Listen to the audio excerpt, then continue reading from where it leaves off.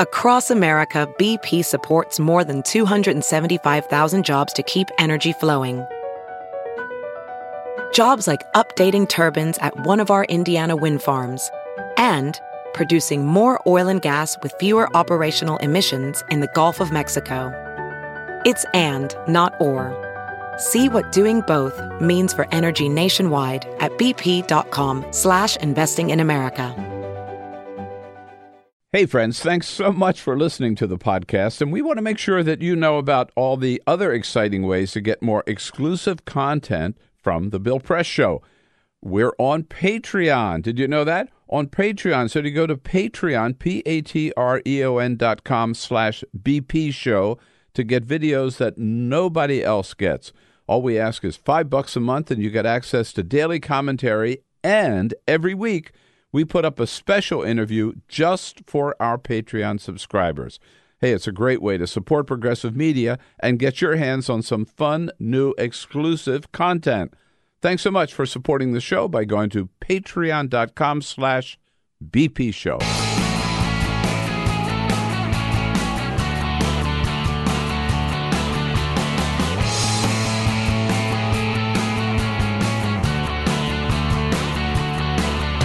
Giving you everything you need to fight the Trump administration. This is The Bill Press Show, live at youtube.com/The Bill Press Show.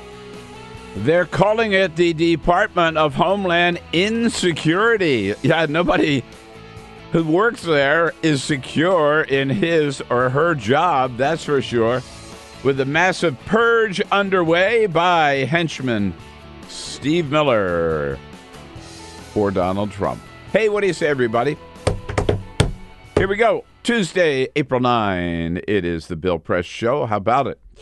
Great to see you today. Here we go with another 2-hour roundup of the news of the day.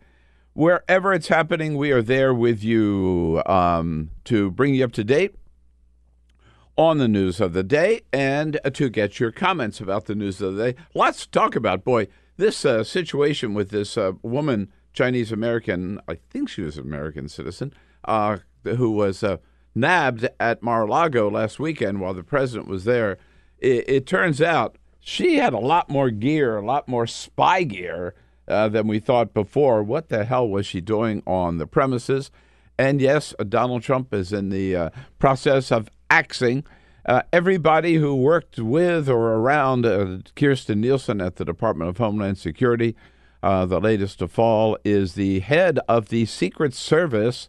What the hell he has to do with the border, we're not really sure. It's just part of the purge. And rumors are there are 3 or 4 more people in top positions at the old Department of Homeland Security before they renamed it the Department of Homeland Security who are going to fall as well. And all eyes on Israel and the big election there. If there is any justice in the world, Bibi Netanyahu will be defeated. Then maybe we can really get around to talking a peaceful solution into the Middle East. It'll never happen as long as Netanyahu is in charge. Lots to talk about. Want to hear from you. Again, as always, your comments on the news at BP Show, at BP Show. We jump right in, but first... This is the Full Court Press. All righty, just a couple of other stories making news. Quote, I am in full acceptance of my guilt and with deep regret and shame over what I have done. I accept full responsibility for my actions and will accept the consequences that stem from those actions. Was that Donald Trump? No, that was not Donald Trump. Oh. Those were the words of actress Felicity Huffman, who made it official. She is going to plead guilty in this whole scandal over getting her kids into college. Remember, it was her and Lori Loughlin who were the 2 highest profile people ensnared in this, but it is a big, I mean, the whole thing is huge, stemming from this guy who sort of helped these parents get their kids into college by cheating. Felicity Huffman just out and out gave an apology, says she'll deal with whatever consequences come her way. Mm-hmm. Don't know what's going to happen to her. Don't know if they're going to throw the book at her. Don't know if they're going to Well, make an at least she's standing up and saying, I'll give her that. I'll give her that. I'll give her that. Okay, let's go to baseball because, it is baseball season. And Tell me about it. The ball. I know. Carroll's following every pitch. Nats lost again yesterday. Well, just up the road away, up in Balmer, the Orioles are not doing so bad. They were expected to have like one of the worst records in baseball history. Only a week. And yeah, I know, but they're doing okay. They're doing okay. Good. Well, they have this player, Chris Davis, very, very high-paid player. In fact, he signed a deal in 2017, 7 years, $161 million. Well, he has made history for the Orioles. In fact, last night, here he is making history. 0-2 pitch, swinging a hard line drive to left. Grossman comes in. He makes the catch of a sinking liner. All right, so that is Chris Davis not getting a hit. That is the 49th consecutive at-bat without a hit. That is a record for Major League Baseball. God. He hasn't had a hit since September 14th of last year. What do they pay him? They pay him $161 million for 7 years. They could pay me half of that. Yeah, And I could do that. And I could do that, not get a hit. Yeah.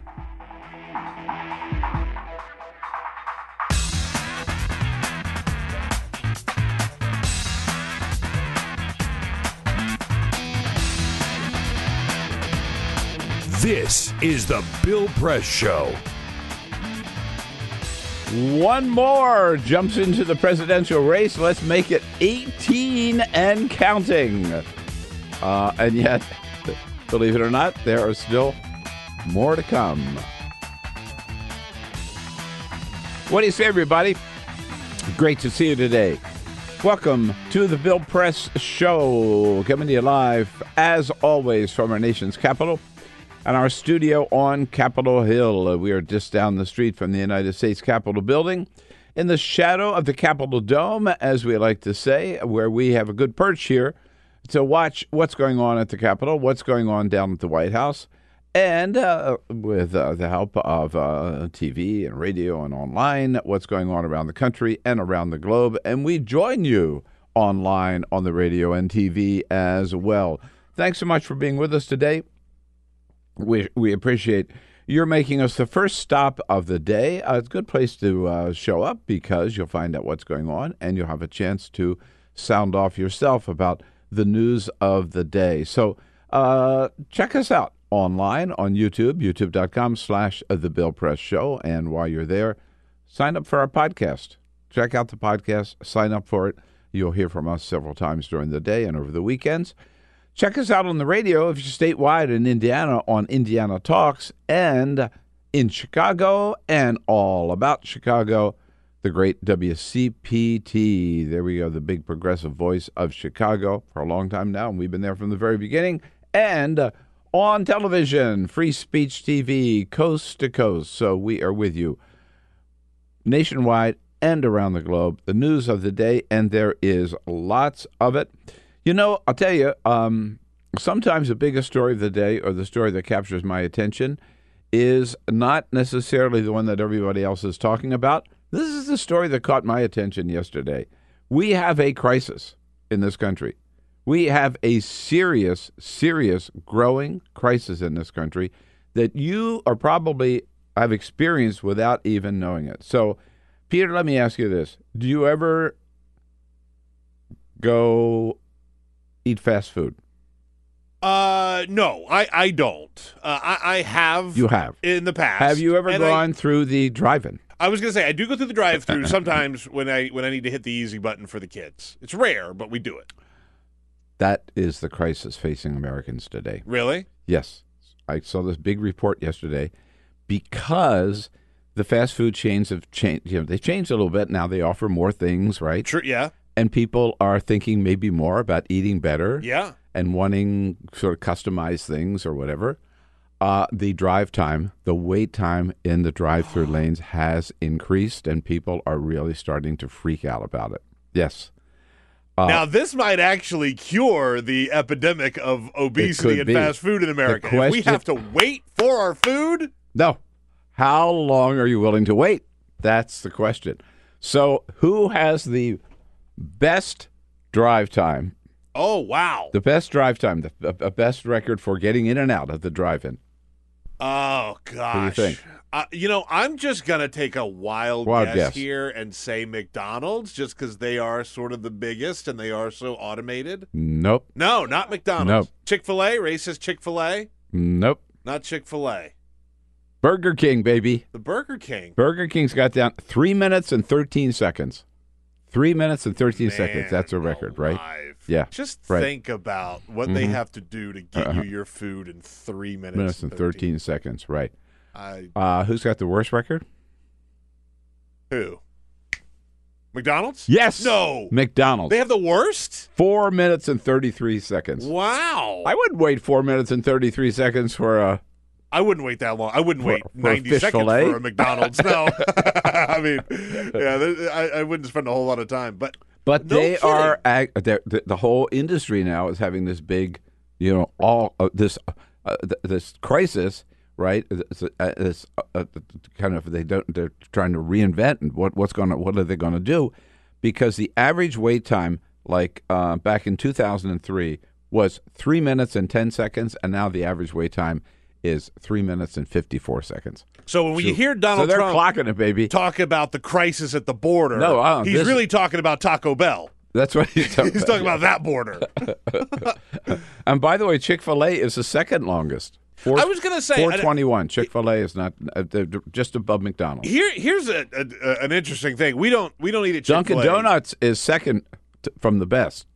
I believe that. Yeah. I believe that. I can see that. I will say this: we don't eat at Chick-fil-A very often. It's once in a blue moon. They got bad politics. They do. Yeah. But I thought they'd gotten better, but they're still giving money to they are. No, they're crazy not, evangelical right-wing anti-gay organizations. Yeah, it's not good. It's not good. Yeah. But I will say there's a Chick-fil-A near my house, and every time I drive by it, the line is crazy long, and it's not. Now you know why. Yeah, exactly. That's what it is. It's right. It takes them so long to make it. So I would just hope maybe Donald Trump ought to pay attention to the real crisis in America. It's not the border, right? No, that's it. Hey, you want to win votes in America? Fix that problem. And now let's see, what agency would this be? This would be, I think, the Department of Agriculture. Sonny Perdue, is he still the? I think. Who the hell knows, right? I think. Yeah, think maybe he might be the secretary.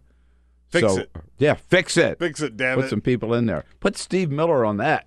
I mean, right? just if we could for a moment. So McDonald's is longest at what, 4 minutes? 4 minutes and 33 seconds. 4 minutes, 33 seconds. Yep. Imagine what they have to do to get you that food even that fast, right? Like that stuff has been sitting around for God knows how long. Yeah. I would think that this, I have to go back and take a look at that. This is the time between the time you place your order and you get your food. It's not the time you waiting get in line. Sure. Right. Sure. But even then, man, that's fast, right? Yeah. Yeah.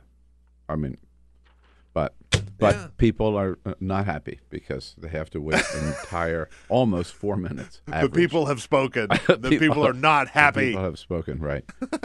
I want to see a Democratic candidate stand up. You elect me. Maybe this Tim Ryan ought to get on this. You got to find you a lane. You elect me. You've got to find an issue. Yeah. Right? An issue. I will speed up the drive-through lanes at fast food. Yeah. All right. A Big Mac and a large fry in every car in under 3 minutes. Under 3 minutes, right. Now, compared to that, the purge at the Department of Homeland Security, just it's second place in the news of the day. But it's still a big story. Yeah, it is. We know Kirstjen Nielsen. She was forced out, as we talked yesterday a lot about it. She was forced out Sunday in a meeting with the president where apparently he said he wanted her to go back to ripping kids away from their parents. And she said that's really not a good policy, and we're just going to get in trouble if we do that again, like we did the last time.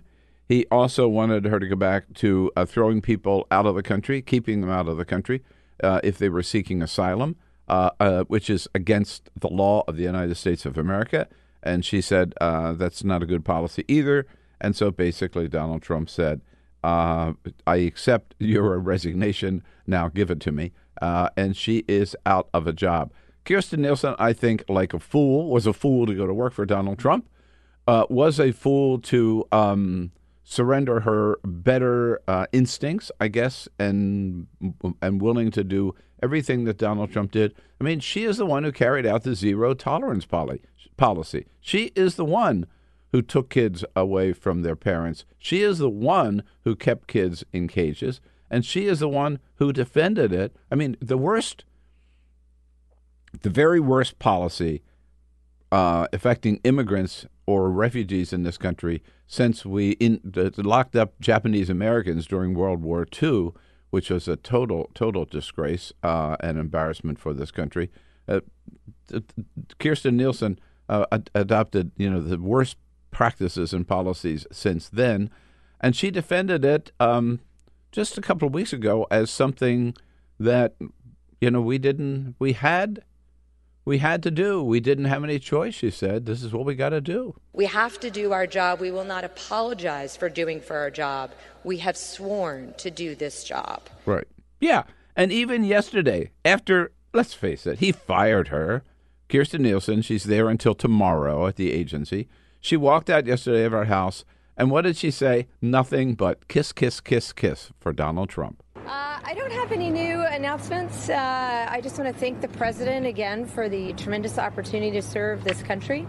I'm forever grateful and proud of the men and women of DHS who work so hard every day to execute their missions and to protect the homeland. She just looks like a fool by playing that nice card to Donald Trump. I mean, he treated her like crap, right? She did everything he told her to do, but she still didn't think he was tough enough. And why? The question was, why did he fire her? Well, again, we're told because she was too weak, refused to go along with even tougher policies at the border, and maybe also because he was told to fire her by his coach, by one of his coaches. Sean Hannity is one, Laura Ingraham is another, and, of course, Lou Dobbs. And Lou Dobbs gives the president the order. He says, jump, and the president says, how high? Here's Lou Dobbs just a couple of weeks ago, March 28th. So I agree, Lou, but the men and women of Border Patrol, they do have to take the the orders from the talking to Lou secretary, Dobbs. so they do have to get authorization to do what they want to do, and they know then the what president to do. needs to Here's fire her Dobbs. because she is nothing but a roadblock on creativity, innovation, adaptiveness, and responding to the situation we have instead of the one that she apparently wants to dream about. There it is. Yeah, he's got to fire her. The president should fire her. Those are the words from Lou Dobbs' mouth. And you know who was watching? And you know what he did. And now we know, and we're learning, that it's not just Kirstjen Nielsen, apparently. There is a purge underway at the Department of Homeland Security. And it didn't start with her. It started, remember, when Donald Trump fired the head of FEMA, Brock Long, back in February, just a couple of days before he fired Kirstjen Nielsen, the man whom Donald Trump, had appointed to be the new head of ICE, Ron Vitiello. He was up for a confirmation hearing in the Senate. Before he could even go to the confirmation hearing, before he made his first appearance on Capitol Hill, Donald Trump last Friday yanked his nomination and said, no, you're not going to get the job after all. We want somebody who's going to go in a tougher direction. Tougher is the key word. Then he fires Kirstjen Nielsen. Yesterday, he also fired the head of the Secret Service, Tex Ailes. Nobody knows what connection, if any, the Secret Service has to the border. It's just that these are all people who are close to Kirstjen Nielsen, part of her leadership team, if you will, at the Department of Homeland Security. It's also reported this morning that the head of the Citizen and Immigration Services Director is going to lose her job, and also the General Counsel of the Department of Homeland Security is going to lose their job. So this is Steve Miller, who convinced the president, these people at DHS are not your people. They're standing in your way. You've got to get rid of all of them. And that's what they're doing. Yesterday you had this long list of all the people that Donald Trump dismissed in his I mean, a little over 2 years of being president, and it was an exhaustive list. I mean, there's a lot of people on there. Cabinet members, White House counsel, press secretaries, chiefs of staff, you name it. And those are just the ones that we read about in the news, and that we know about.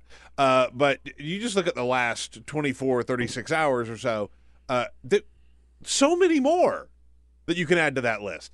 And it's very clear what they're trying to do here. They are trying to sort of mold the government and the function of the government into a purely political arm, right? Mm-hmm. The government functions, by the way, at the Fed as well. Absolutely. And the Supreme Court. Absolutely. They are turning government into a political arm. And so, look, I don't know how Democrats react to that. Should one win the White House in 2020? I don't know if they return it back to some sense of normalcy by having the government be an independent sort of entity that works for everybody, not just Republicans.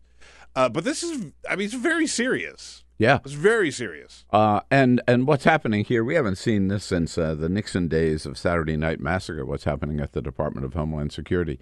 But again, making this point, these are people who did not buck the president. These are people who did everything he asked them to do.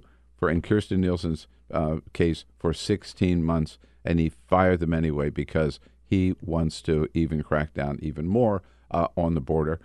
By the way, the only thing that's holding him back in certain areas are the courts. And yesterday, in the middle of this, a federal judge did rule that the president's policy of forcing people who are seeking asylum to stay in Mexico while their case is being heard rather than in the United States is unconstitutional, against the law, and the president can't get away with that. Thank God there's somebody standing up for this. And another judge ruled yesterday that the administration's effort to put a citizenship question on the census forms, questionnaires, is also unconstitutional and illegal. The census is to find out how many people are here, not to find out how many American citizens are here, and therefore turn those names over to ICE and to the Border Patrol, which is what Donald Trump wants, why he wants that question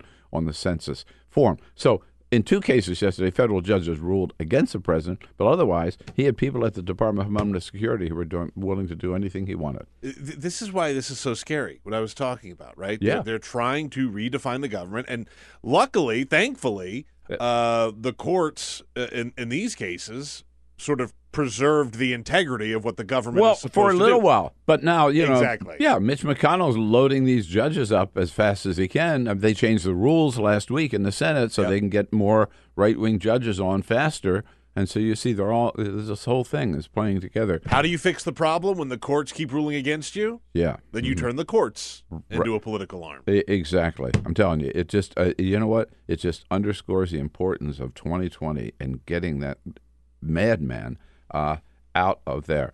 Meanwhile, talk about security.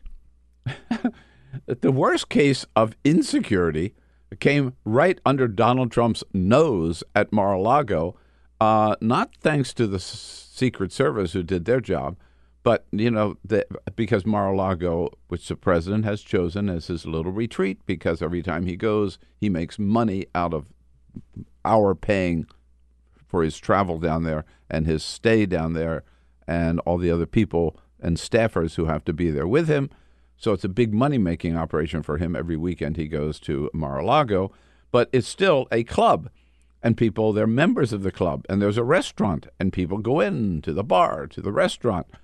So the Secret Service has to make some accommodations to the Mar-a-Lago resort staff who let people in because they know them or they want to spend money there. And we found out what problems that can create last weekend when this Chinese American woman who was nabbed finally by she looked a little suspicious, and the employees had let her in, looked a little suspicious. One employee mentioned her to the Secret Service. They checked her out.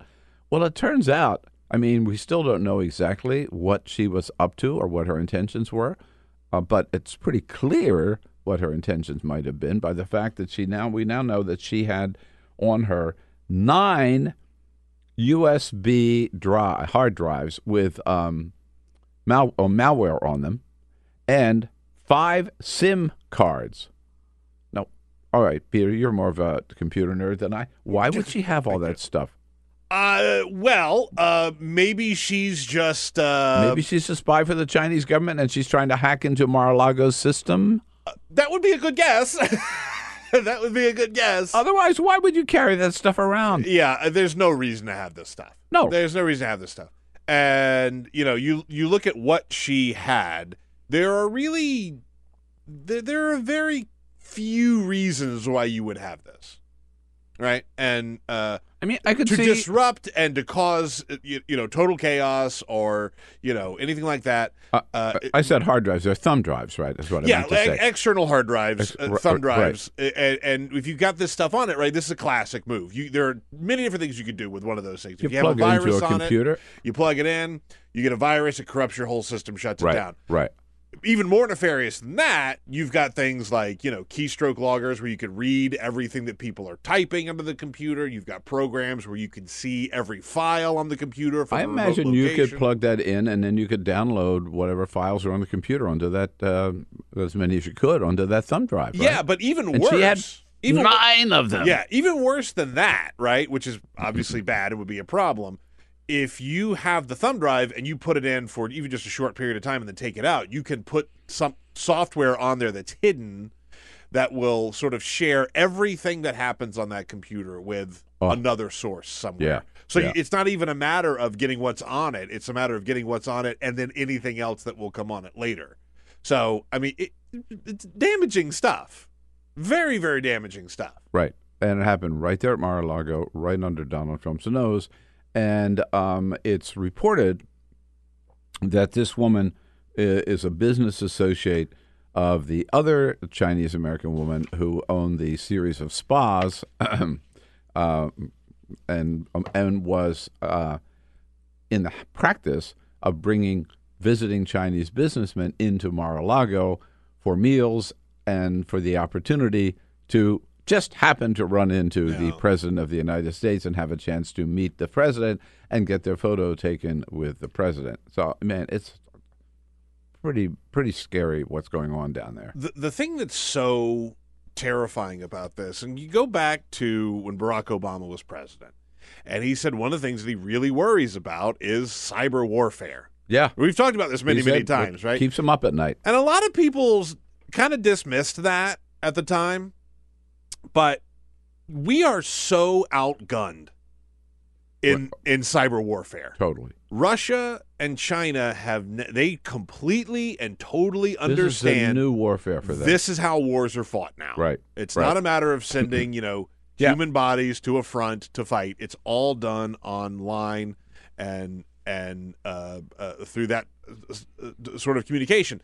And so, when you see people get freaked out because, Vladimir Putin gave Donald Trump a soccer ball, and who knows what could be in that soccer ball. Right. And the thing is, Donald Trump's folks, the people that surround him and national security experts, they have no idea what's going on. Right. They are just completely unprepared for it. Congressman David Cicilline, our good friend from Rhode Island, made this point yesterday. He said, Donald Trump is talking about we've got a national security problem. We do have a national security problem. And that national security problem is Donald Trump himself. Here's a congressman from Rhode Island. This president is a national security risk, it seems. He doesn't take seriously the security measures that are in place. Don't forget, this is someone who shared classified information with the Russians about ongoing operations while meeting with them in the Oval Office. He was at a public meeting with President Xi at Mar-a-Lago, and he uses an unsecure phone. And there was been reporting that intelligence says picking that up, the Chinese and the Russian intelligence agencies. Good point, David Cicilline. All right, moving on to 2020 for just a couple of minutes here. We have another Democratic candidate for president, just what we needed. He is the young congressman, 38 years old, Eric Swalwell from the Bay Area in California. represents Alameda and Contra Costa counties. He told Stephen Colbert last night he is in, and here is why. And I see a country in quicksand, unable to solve problems and threats from abroad, unable to make life better for people here at home. Nothing gets done. And none of that is going to change until we get a leader who is willing to go big on the issues we take on, be bold in the solutions we offer, and do good in the way that we govern. I'm ready to solve these problems. I'm running for president of the United States. All right, there he is, number 18. Got a long way to go, if you ask me. You've seen him on television a lot. He is often a frequent guest on the cable channels. He is a member of the House Intelligence Committee. He has had, again, a lot of TV exposure. It doesn't necessarily make him a strong contender, but he is in number 18. We also learned, by the way, that we keep looking at the dollar totals that people raised during the first quarter. Amy Klobuchar was in with a respectable $5.2 million, just a little more than Cory Booker raised, but less than Pete Buttigieg raised, and far less than Beto or Kamala Harris or Bernie Sanders, who was number one with $18 million. You know, I don't want to dump on Eric Swalwell too much. Oh, you can. I think whatever. If you want to run for president, California, I like him. All right, don't know him. There is this weird long shot. Very, very, very long shot. I think there's this weird thing among a lot of presidential candidates where it's like presidential campaign cosplay, where they're just doing things that they think presidents are supposed to do. So Eric Swalwell put out this slogan, "Fighting for Americans' freedom to dream." What does that mean? What does that mean? You know what I mean? Like, they just say stuff. It's like word salad in the complete opposite direction of how Donald Trump does word salad. These are just words that mean nothing. It means nothing. Yeah. Look, I have to say, in that department, Make America Great Again was pretty good. It's pretty good. Was pretty good. It's simple. It's easy. Yeah. It says whatever you need it to say. Whether or not you're a white nationalist or just a run-of-the-mill conservative, it means whatever you want it to mean. Yeah. I mean, in that category, there's like nobody better than Donald Trump. I'll give him that. Oh, yeah. I'll give him that. All right. Hey, we are just getting started here and got a lineup of great guests for you. Very excited to welcome back our good friend Daniel Lippman from Politico and Playbook. We'll start out and cover everything else that we haven't talked about yet with Daniel Lippman coming up next year. So a quick break. We'll be right back here on the Bill Press Show this Tuesday, April 9. Follow us on Twitter @BP Show. This is the Bill Press Show. You got it. Hey, it's Tuesday, April 9. How about it? Great to have you with us today. The Bill Press Show, live from our nation's capital in our studio on Capitol Hill, with a big thank you to the American Federation of Teachers, great members of the AFT. Randy Weingarten's their leader, one of them, America's just most aggressive and most effective and most articulate labor leaders. Proud to have her support and her friendship, and we direct you to their website, aft.org. Say hello with me to Daniel Lippman. Covers the White House for Politico and a co-author of Playbook, the great source of all the news about Washington, D.C., both ends of Pennsylvania Avenue and the agencies and the media and everything else going on. Hello, Daniel. Thanks for having me. Good to see you. Thanks for coming in here. Before we move on, let's take a quick check of our viewers' comments. Yes, indeed. Yeah. Lots of comments on Twitter @BP Show. So just to recap, when we started the program today, we talked about the wait times at the fast food restaurant. Yes, right. The drive-through. By the way, I've got the entire list. I didn't want to bore you with the entire list of every one of them. Yeah, okay. But I've got them here. Except for Panda Express. I don't have that one. We'll have to ask Julian Castro. Right. Okay. I think it's a little bit longer when you get a call from the President of the United States while you're making your Panda Express order. Okay, so somebody pointed out and says, Bill, it's so refreshing to hear you open the show without talking about Donald Trump. Thank you. So people are happy that we're covering the really important news right. out there. Okay, so we didn't just talk about fast food, obviously. On the border, Holly says, says Trump wants someone tougher. Perhaps he could resurrect Himmler or Heinrich or Eichmann. Or Charles Manson. Any of them would be perfect for the Trump regime, yes, or Charles Manson. And just a reminder, we had a poll up yesterday about will we ever see Donald Trump's tax returns. Oh, the poll right. is now closed. Yes. So we have the official results. 52% of you say yes, we will see Donald Trump's tax returns. 40% of you say no. 8% of you are undecided. People are still commenting on this, by the way. So Larry is very upset. He says, no, we will not because Democrats are weak. They should have impeached this dirtbag months ago. It's a complicated answer, Larry. I appreciate it. If you have a comment on any topic at any time, find us on Twitter at BP Show. By the way, there are two, as Nikki Schwab yesterday reminded us, there are two steps here. One is that the law is very clear. And, Peter, we should be sure to send out my column in The Hill today. Yes, of course. On this issue, that I think it's 6103F of the IRS code, but does say that if requested by a member of Congress, the commissioner shall furnish. Shall furnish. Doesn't say may. Doesn't say. It says shall furnish those tax returns to the Congress. It's up to the Congress as to whether or not they will make them public. That's a second step that people might forget about. Daniel Lippman with us again from Politico, from Playbook, just celebrating a big birthday. Daniel, happy birthday. All right. 29. Oh, my God. 29. All right. You're almost middle-aged, man.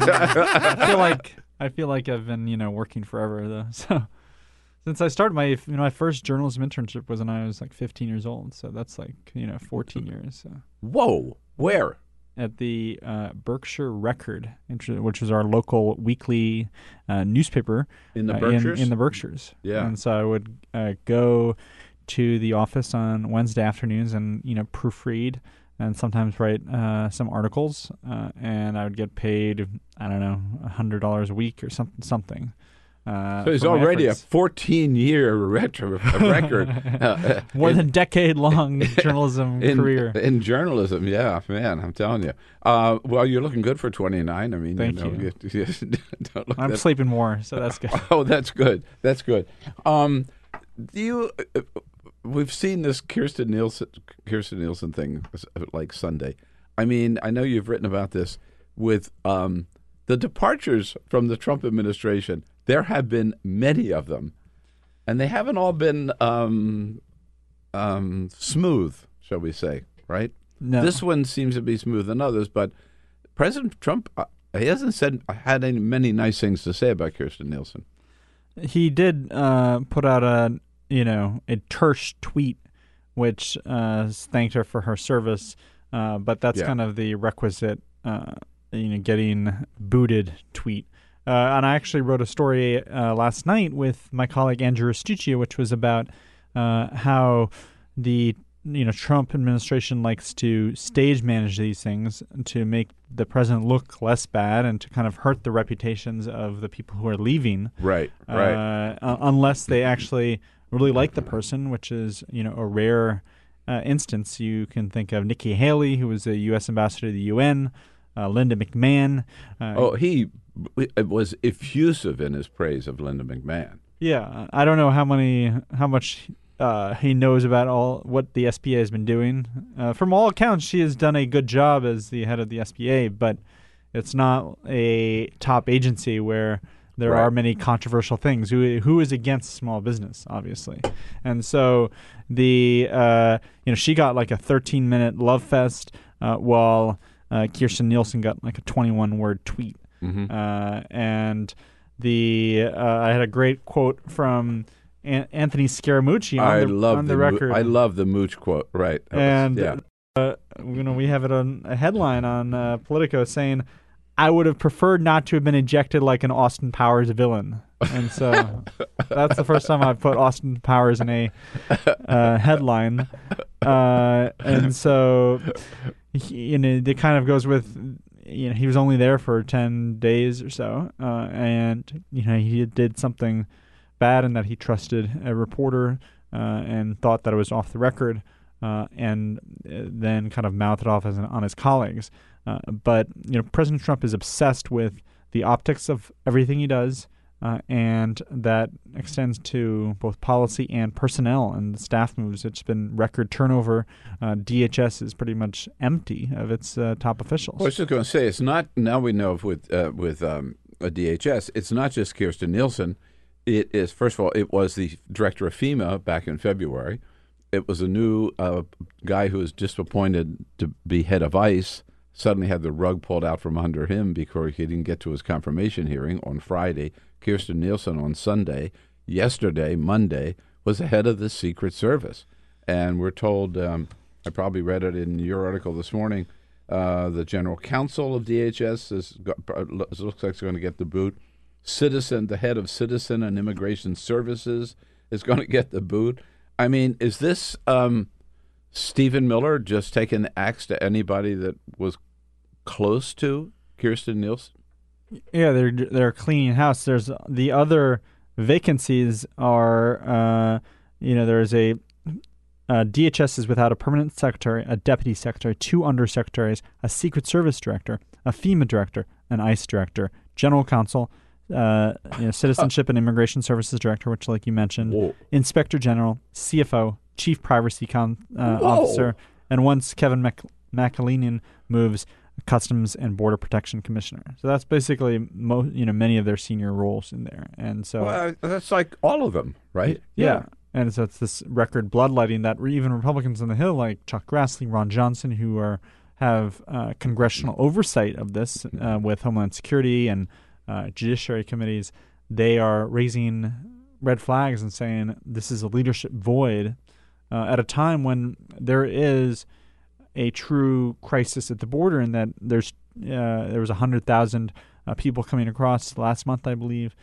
and the Central American economic and geopolitical situation is still very bad, which is leading people to want to come to the U.S. And at that time, Miller is trying to get rid of everyone because he is concerned that they are not doing enough. But he actually has admitted that they've kind of run out of other options. Well, is it possible to? How easy is put it this way? How easy is it going to be to get new people confirmed to these positions? It depends on who he picks. If he picks, he's not going to pick anybody, right? He's got to. He's going to pick someone who's hard line. Exactly. And so, if he picks like a Rick Perry, which he's talked, there's been some talk about the current energy secretary to be DHS secretary, which I think is still unlikely. And Perry says he's happy in his job, but that kind of is rote. He has to say why he's happy in his job? Because nobody pays any attention to him. You never hear from him, Not right? much. No, he lays low. He hunkers down, right? That's how he survived. Yep. And so there is, but if then it's much easier to get that person, Rick Perry, confirmed as opposed to someone like Ken Cuccinelli, the former Attorney General of Virginia, who is right. It's going to be harder for him to get a Lisa Murkowski vote or a Susan Collins or what have you to confirm. Which is why one of the things that Donald Trump gets around that by naming people as acting.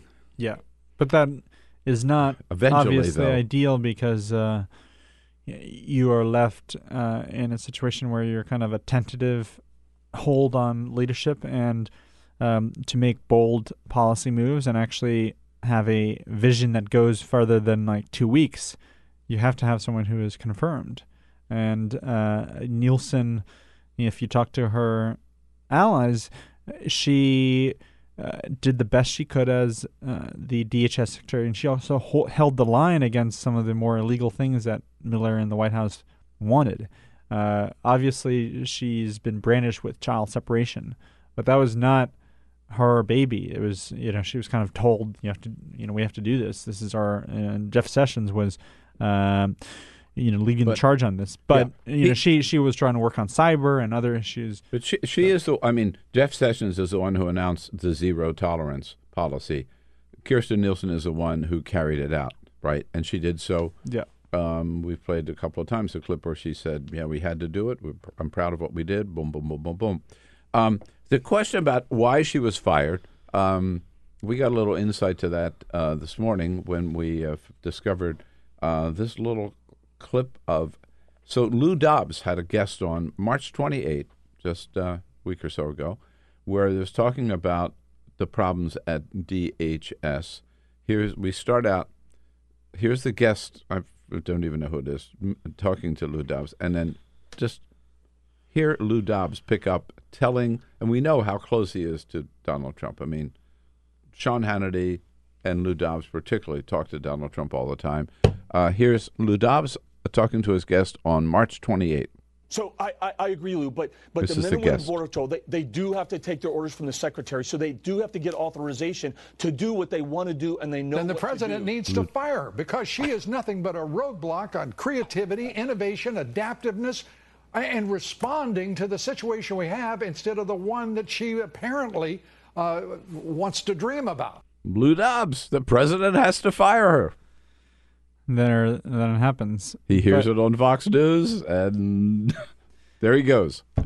I think Lou Dobbs is, he is. What's so funny about him is that his, daughter, and which he has supported, she is, used, they 10 years ago, 15 years ago, they would have. She was big in equestrian dressage. And so they were, in the horse race industry, there are plenty of people who are illegal immigrants who are, support staff. And so it's just ironic that someone like Lou Dobbs is very anti-immigration when, just kind of look in the mirror. Right. So it's basically Steve Miller who's in charge. Trump. He's it looks like the Secretary of Homeland Security. He's more powerful than any of them have ever been. Well, for border, anything having to do with the immigration, the border. But Steve also, Miller. like, how effective has he been? Because if you're really, truly anti-immigration, you would think that they have an open borders policy, given how many people are coming in and the issues they've been dealt with. And so, obviously, they are not happy with the situation, and this is not all up to them. But I think, there have been some reporting that people wanted to come in before there was going to be a border wall, but it doesn't look like there's going to be a border wall. And so, and the country has to figure out a way to have comprehensive immigration reform if it wants to deal with the problem of you want to get people on the right side of society and not have an underclass of 11 million people who are illegal and off the radar. Daniel Lippman with us from Politico, Politico.com. We talked a little bit earlier about the tax returns, and I thought it was interesting that one White House official told CNN, as far as they were concerned, this was the hill to die on, or whether or not they would release Donald Trump's which tax is the name returns. of... I was just going to say, that's my segue. Interesting that there's a book come out by your two colleagues, Anna Palmer and Jake Shelton. Sherman, sorry, called The Hill to Die On, which just came out this week, right? Today. And, whoa. It's getting a lot of headlines. It's been getting a lot of buzz, a lot of press. They're doing a lot of interviews, and there's a number of takeaways that there's some funny stories that have come out of it. Tell us about the Access Hollywood. So after the Access Hollywood tape in 2016, feels like a century ago, but it's still interesting that campaign. Paul Ryan basically who was a Speaker of the House, gave free remit to any Republicans who were going to abandon Trump, and said, there's not going to be any consequences. You have to do what you have to do in terms of your own political interests. So he had as Speaker, he, as I recall, I haven't read the book yet, but he had reading the press accounts. He had a conference call with all the members, right? Because everyone was concerned. What do we do? This guy is saying, grab women by their genitals and whatever. How do we deal with this? How do we avoid losing all our seats, given that this guy is didn't seem to be like a Teflon candidate. We now know that he's pretty strong, but this was something that Republicans were freaking out about, and Paul Ryan gave them permission to do what they need to do to save their skins. And he said himself, right, that he could no longer support him. Yeah, he was not going to support him. And then, obviously, he gets elected, and then he's a big ally, mostly. Although it was a pained relationship because Trump's team did not understand how to work the Hill, mostly. And remember that fight to repeal Obamacare, which everyone kind of forgets now. They tried so hard to do that, and they really could not do it. Now they're picking away at it in the courts and also the the agencies. And the account I did, the sort of the end of that story is that Paul Ryan, Trump's already president, Paul Ryan's at the White House, and Trump kind of pulls him aside and says, like, what happened? I understand that you had a problem with me with this, and Ryan said, yeah, I did, and Trump said, well, you're just a Boy Scout. Yeah, you're just a boy. That's your problem. You're too much of a Boy Scout. Too moral of a person to say that type of stuff that Trump said. You can't really think of Paul Ryan as the type of guy who's going to New York City clubs partying with Trump back in their bachelor days. He's more straight on the straight and narrow. And so, it's packed. The book is packed with some interesting scoops about what it examines the relationship between Congress and Trump in an era when that is a very important relationship, given that it affects policy and every American's lives and how they interact with the government. So, are the president's tax returns the hill that White House staff are going to die on? I mean, the law is pretty clear that if requested by Congress, the IRS commissioner is required to turn the tax returns of any American over. What Congress does with them is a different story, but the law is pretty clear, and it goes back to 1924. The question, I guess, is, will that happen? Will they? And also, why does what's in there that Trump doesn't want us to know? Obviously, I think he's not as rich as people think, or that he has said repeatedly. He's inflated his brand, or he's inflated his net worth by saying that billions of dollars of his net worth is tied up in his name. Although that's kind of hard to square up, given that his name has been tarnished for millions of Americans in terms of they're not going to buy Trump products. They might have done that before, and they're not going to go to Trump properties to patronize them because they are against the president and they don't think he has done a good job. And then you have the millions of Americans who are more likely to spend money at Trump properties, who are kind of keeping them afloat. The D.C. hotel has been doing pretty well, especially with those foreign dignitaries who were trying to buy access. But clearly, if he is fighting so hard not to release the tax returns, there's got to be stuff in there that he would find embarrassing. If there was nothing in there, then he wouldn't find anything embarrassing, but would not be necessarily good news, right? Happy about it. If there was nothing in them, he would just fight about other issues. I guarantee you. Yeah, I mean, they've indicated they may take this, all the way to the Supreme Court. I have no doubt that they would pursue every avenue to fight this. And Mick Mulvaney said on the Sunday shows that they're never going to get released, which is the law says they shall get released. It's another question. We had an interesting story about once they are given to Congress, then how do they deal with them? Do they leak them? That's against the law, so there would be an investigation from DOJ about that, or do they kind of summarize them in their own words and talk about what they found? Right. Pete Buttigieg was in town over the weekend. A very interesting appearance in front of the victory brunch on Sunday by the Human Resources Committee. Human Rights Committee. Thank you. Where he talked about that's a different trade association. That's true. Pete Buttigieg has become sort of in his nascent presidential campaign, the spokesperson for the religious left, right? Yeah. And particularly, he's had a little back and forth with Vice President Mike Pence, who is clearly a prophet of the evangelical right. And here's Pete Buttigieg and Mike Pence, if not a homophobe, but not very supportive of LGBTQ rights. Pete Buttigieg on Sunday.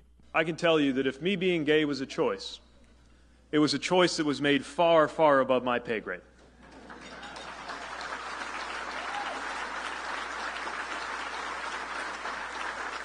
And that's the thing I wish the Mike Pences of the world would understand.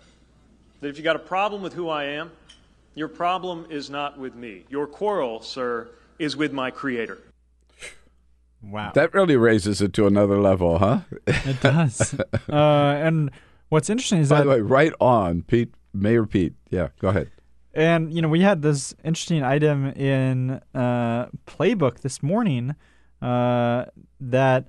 discovered what Mike Pence said about Pete Buttigieg back in 2015, where he said, I'm pulling it up. Okay. I mean, surely they know each other from Indiana. Yeah, Indiana. Right? I mean, they've got to have some sort of history there. Okay, so flashback, June 2015, Indiana, when WSBT 22, which is a local TV or radio station, asked Mike Pence what he thought of Buttigieg's announcement.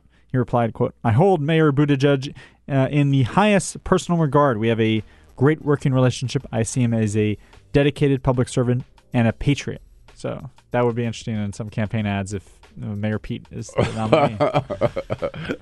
P.S. Too bad he's gay. Yeah. All right. Lots going on. Lots to talk about. So good to have you in. Thank you, Daniel. Bill. Okay. And congratulations on 15 years. Here's to the next 15, the next 30, next 45 or whatever. We'll be back. Igor Volksy joins us as a friend of Bill coming up. This is the Bill Press Show. Hey, friends, don't be a stranger. Keep up to date with all of the Bill Press Show happenings around the clock on social media. Here's how. You can follow us on Twitter at BP Show or on Facebook at www.facebook.com/Bill Press Show and on YouTube, youtube.com/The Bill Press Show. And remember, if you haven't already done so, make sure to subscribe to this podcast on iTunes. And while you're there, please rate and review the show. That means a lot to us. And thanks so much for your support.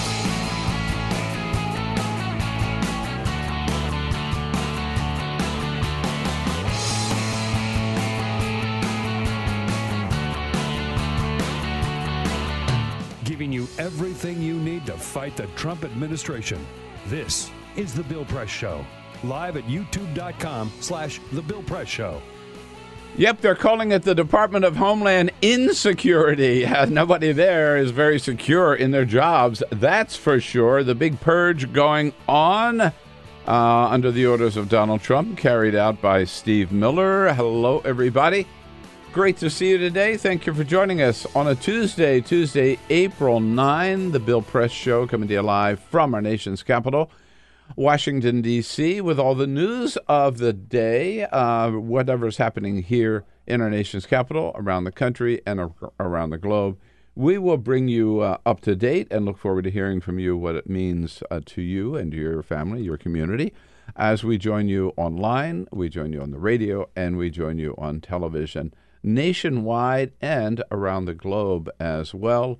And what a big day, a lot of news going on. No news bigger than the fact that this is the release date for this new book about the whole gun safety movement by the great organization Guns Down. That's the name of the book, Guns Down, and its author and the creator and executive director of Guns Down, our own Igor Volksy, in studio with us. Bill, how are you? You can tell it's a big day because Igor has a tie on today. I actually chose to look nice today. Many people are very surprised. I don't know that I've ever seen you in a tie, but anyhow. I've had ties on before on this show. I mean, this one's just very, very bright, and I thought I needed something bold for Well, congratulations. For the day. Thank you so much. Really, really a big day for you. And we might add, this is Igor's first TV appearance today, on the day of release for Guns Down. Right here. All right, here right we are. Here, we part are, of the Bill Press family. We are honored. So you got to buy the book. That's the thing. Buy the book. It's a very, very important issue, very important cause, and very important friend here. And we'll talk a lot more about it now that you're here. But first, Peter always gets the first word. Oh, he always does. That's right. All the important stories right here. Bill, we got a problem. Uh-oh. We got a real problem, and you might be part of the problem. We go to Los Angeles where, the traffic is bad in L.A., and a lot of people know about a lot of different shortcuts in Los Angeles, and more the La Brea cutoff, man. That's a way to get to LAX. Don't give anybody any ideas. Here's what the problem is. Because traffic is so bad, people are using GPS apps like Waze to use these shortcuts, and there is one particular neighborhood in L.A. that constantly gets used as a shortcut. Well, damn it, the people that live there are not happy about it, and they are going to fight over it. People are coming out onto their lawns during rush hour to yell at cars using their street as a shortcut, because they hate all of the added traffic on their normally quiet street. This is a problem. I'm a big Wazer. Sure. And this is happening in a lot of communities in the country. Yeah, absolutely. I even here in D.C., which I seldom use because I know the city so well, but if it's really like rush hour, I will use Waze, and I'll go through neighborhoods in Washington I never knew existed. It's a great way to shave off 2 minutes. Right. Or 30 seconds. It's a big day today. You know what today is? Yeah, Igor's here. I mean, that's the biggest news, of course. But even besides that, it's Free Cone Day. Ben & Jerry's is giving away free ice cream cones at all of their locations. And there's no catch. You don't have to buy anything. You just have to get in line up, wait there. As soon as you get to the front, tell them you're there for Free Cone Day. They'll hand you a free scoop of ice cream. Damn. Remember the good old days when Ben & Jerry's was right next door to us. Well, they're celebrating the release of Guns Down with this promotion. Must be it. Yes. That must be it. And by the way, our buddy Ben Cohen, who's been in here many, many times from Ben & Jerry, they point out that if you go through and you get a cone and you eat it and you want another one, no problem. Get back in line. You could go back. There's no limit on how many ice cream cones you could get from Ben & Jerry's today. Whoa. You get a cone and you get a cone. You get a cone. You get a cone. Yeah, exactly. It's not a bad deal. No. Ben, by the way, is on the executive committee, I think, of the steering committee for the Bernie Sanders campaign. That's right. I wonder if they're going to come out with another Bernie Sanders flavor I hope time, so. like they did the last time.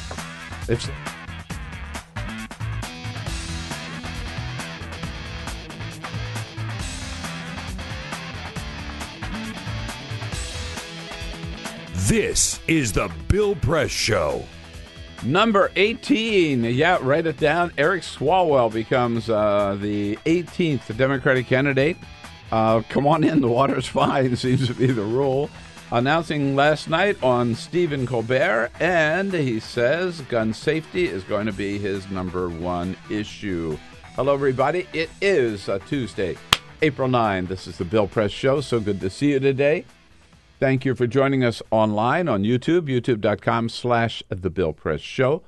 Thanks for joining us on the radio out in Chicago and the great area around communities around Chicago. We're there with you on WCPT and nationwide, looking at you on Free Speech TV. Here, as a friend of Bill for the entire hour, someone you know well because he's often sitting in this chair, or that chair, but more often this chair lately, Igor Volksy, who was Think Progress for a long time, but now he's got his own organization. What, a year ago now?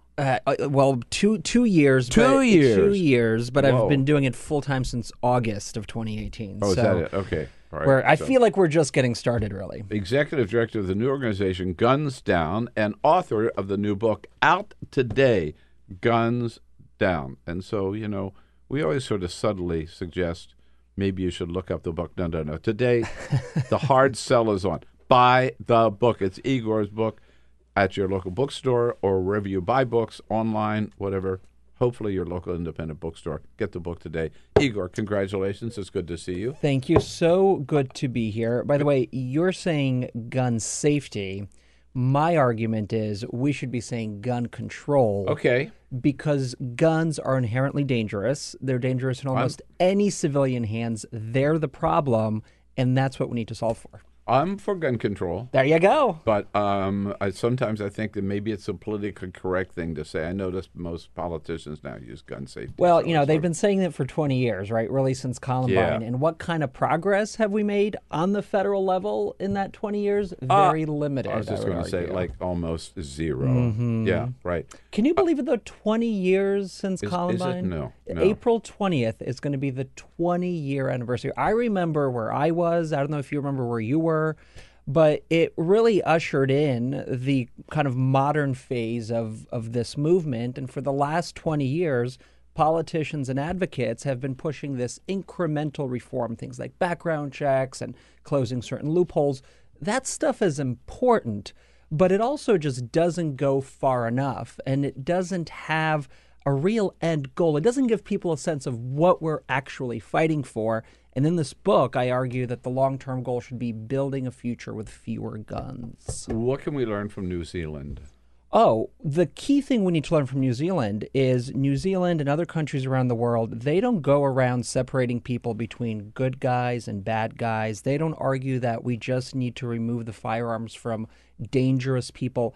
What they're doing is they're changing the environment in which guns are purchased and therefore raising the standard of gun ownership. That keeps everybody safe. Because that's the other thing here, Bill, is that you hear politicians, even those running for president, arguing, well, we just need to disarm deadly people, that's really the problem.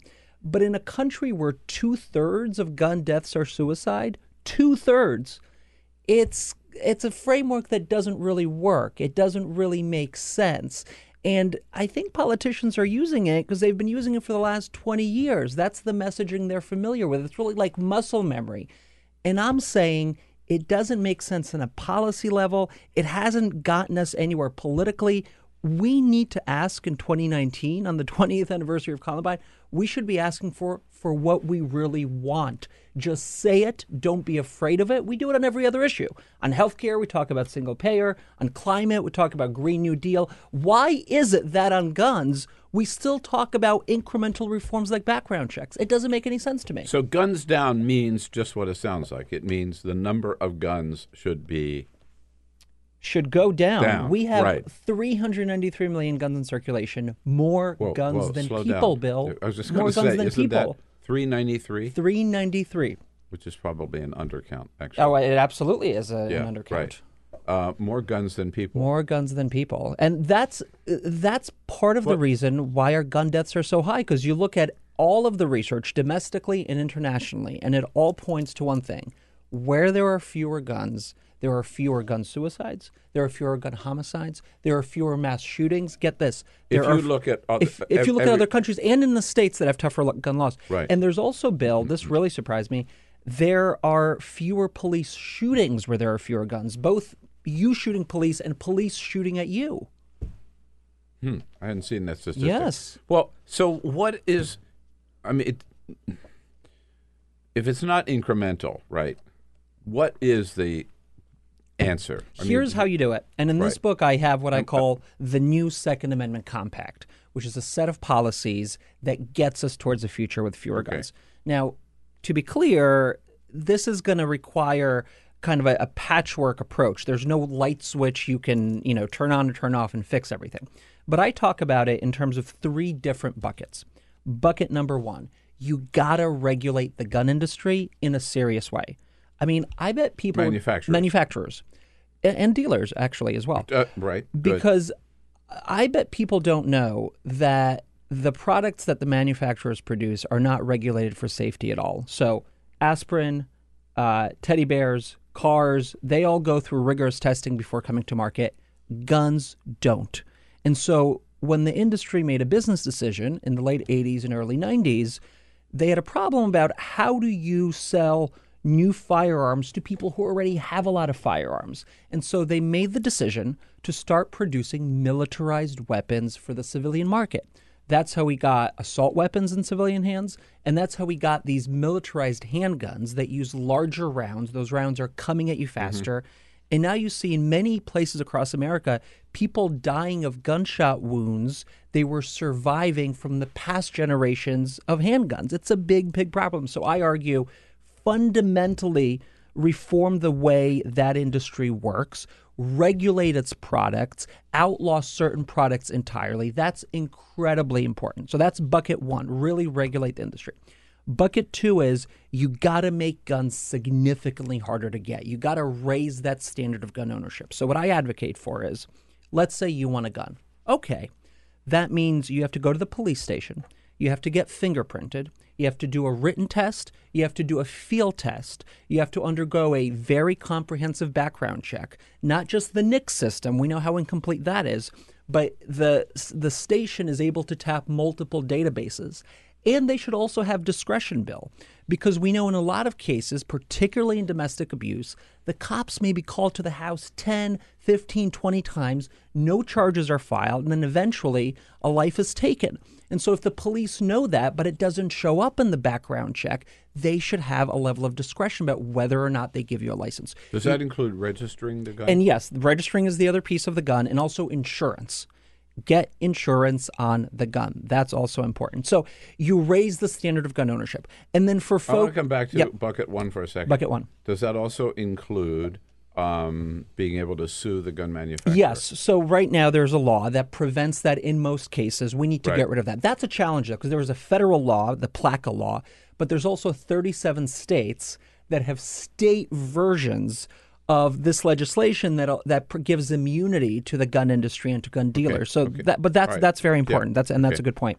And then the third bucket, Bill, is really solving the gun deaths and the gun crisis that is happening in many of our urban communities. And what works there, and what we know works there, are community-based violence intervention programs that have significantly reduced gun deaths. And the reason why they work is, if you take a map of places like Boston or Philadelphia or Baltimore, you can really chart out where all of the gun crime is coming from, to specific blocks, to specific streets. It's really just a handful of individuals who are responsible for a lot of the gun death. So what these programs do is that they come in and they work with violence interrupters within the community. These are people who have credibility in that community. Many of them maybe served time in the past and have since come out and want to help their community. They know the folks who are causing the most trouble, and they work with them to de-escalate situations. So if you have a beef with someone and the community norm is you take out your gun and you shoot that person, they work with you over time to change how you react to those situations, to de-escalate. Where are these organizations They're working? all over. They're in Baltimore. In Boston was the big project, that Operation Ceasefire, that began in the 90s. They're in Philadelphia. They've reduced gun crime by an average of 30 to 70%, depending on the program, depending on the location. They need federal funding. And that's what I call for in the book. Any in Chicago? In Chicago as well. Many in Chicago. In fact, I traveled to Chicago and met with folks who run that program, both their clients and the violence interrupters. Bill, I met with one young man. He is 14 years old. He had just been shot, I think, 3 weeks prior before we met. He has never left Chicago. He's never been on an airplane. He's never been on a train. And he was shocked that I was asking him about this, because to him, this was just daily life. This is what life is: getting shot, getting into trouble, and facing the consequences. And it really shook me. It really shook me, Bill. And in that, he's part of that program now, and so he's working with these violence interrupters. He's working with social workers to keep him in school, to keep him out of trouble, to teach him how to deal with tense situations so that you change the mode of behavior and you don't ever pick up the gun in the first place. I'm not sure which bucket it belongs in, but isn't there's another problem that I've heard talked about, which is to build a case maybe for some of these measures.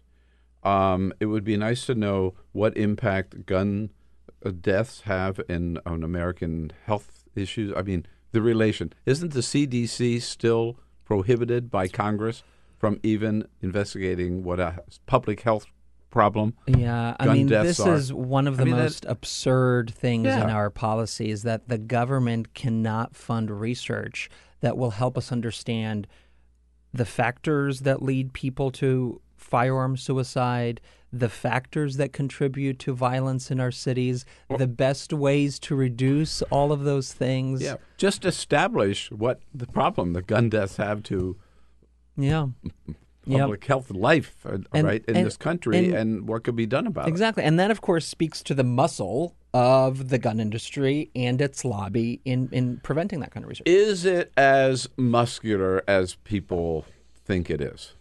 Guns down, right? Right. I mean, you and others have proven that it's not, I guess, is what I'm getting to. Here's the thing, Bill. Certainly, and I'm asked this question a lot, right? This is the number one question I get. What can we do? Because the NRA is so powerful. Everybody says, well, we can't do anything because the NRA is so powerful. And I'm fully aware, by the way, that when I first entered the gun movement with thoughts and prayers, right, shaming lawmakers for sending thoughts and prayers in December of 2015, that I in some way contributed to that problem, right? Because I said there's all of this money, they're throwing all of this money around, and with the implication being, what can we do? So this is why I wanted to write this book, right, to answer this question. Look, the NRA isn't thriving under Trump. That much is clear. If you look at the stocks of the gun manufacturers, for instance, they are low. And the reason is they're having trouble in the American market. The number of gun owners is shrinking, and it's shrinking quickly. People aren't hunting, aren't sports shooting as much as they used to. That's actually why the NRA is so focused on undermining the reforms of New Zealand. They have a big campaign going on there. They want to keep markets open for the gun industry worldwide because the American market is really getting smaller. But in terms of how do you defeat the NRA? Look, part of what I work on with my organization, Guns Down America, is creative ways of financially draining the industry and the lobby. And so what we launched last week was a campaign that is pushing the 15 largest banks in America to stop doing business with the gun industry until that industry can be fundamentally reformed. And by the way, if folks go to isyourbankloaded.org, they'll get a list of the 15 banks. We worked with a research firm to figure out how much those banks had invested in the gun industry. Based on that research, we've graded all of the banks. So some have higher grades, some have lower grades. And folks on isyourbankloaded.org can see what grade their bank has and take action. They can Facebook message the bank. They can tweet the bank. They can write an email from their personal account to the bank with the message being, hey, when I go to the bank and put my hard-earned dollars into the bank, those dollars should not go to fund the gun industry. And you as a bank customer have leverage with that bank to push them to do better because they need your money. Right. This was launched last week, written up in the New York Times, where I saw it. A very effective campaign. I didn't see anybody else focus on the banks. Yes. There have been some other, I've heard some other talk in the past about for people for their investment portfolios, they also to make sure that their mutual fund does not include putting money into the industry, the manufacturers. Yeah, and that's a lot of real important work. And we felt like we could really add value to that body of work by looking at banks, looking at consumer-facing banks. And it also, Bill, answers the question. I'm asked this question a lot as well. What can I do? I got 2 blue senators. I call them all the time. They're like, stop calling already. We know. What can I do? So this is our answer. Everybody has a credit card. Everybody has a bank. Everyone as an individual, or more importantly, even as an institution, can push their financial institutions to do better. And also, what people can do, even if their own member of Congress or a senator is on the right side of this issue, let's say, they're not limited from helping people helping either dethrone people or helping people in other areas, right? And That's right. We've seen now, like look at Act Blue, right? Through Act Blue, you can give money to any congressional district in the country, people you've never heard of, right? By the way, you know who else you can give money to using Act Guns Blue? Down America. Guns Down America. That's right. Is that right? That's absolutely There's another right. thing you can do, right? But I'm thinking back on the electoral front. The number that at least I've got in my head, I hope it's right, is that I think John Yarmouth, who is always congressman from Kentucky, now head of the Budget Committee, good friend of the program, here often as a guest, and who ran the NRA, he's gotten an F rating. In fact, he wears an F on his jacket. Proudly. Yeah. He gave us each one of those. Oh, wow. I love that. And wears it proudly. When he started out, the NRA took him on 100%. He beat them then. He's beat them every time he's been up for re-election. I think he told us there were 17 members of Congress elected last year who were opposed by the NRA, who ran against the NRA. 17 of them. And so about a 46, I believe, NRA-backed members lost their seats in the midterms. Yeah. Right. So even, running for Congress, running for state legislature, whatever, you don't have to roll over for the NRA. Bill, the NRA is the American people are really they're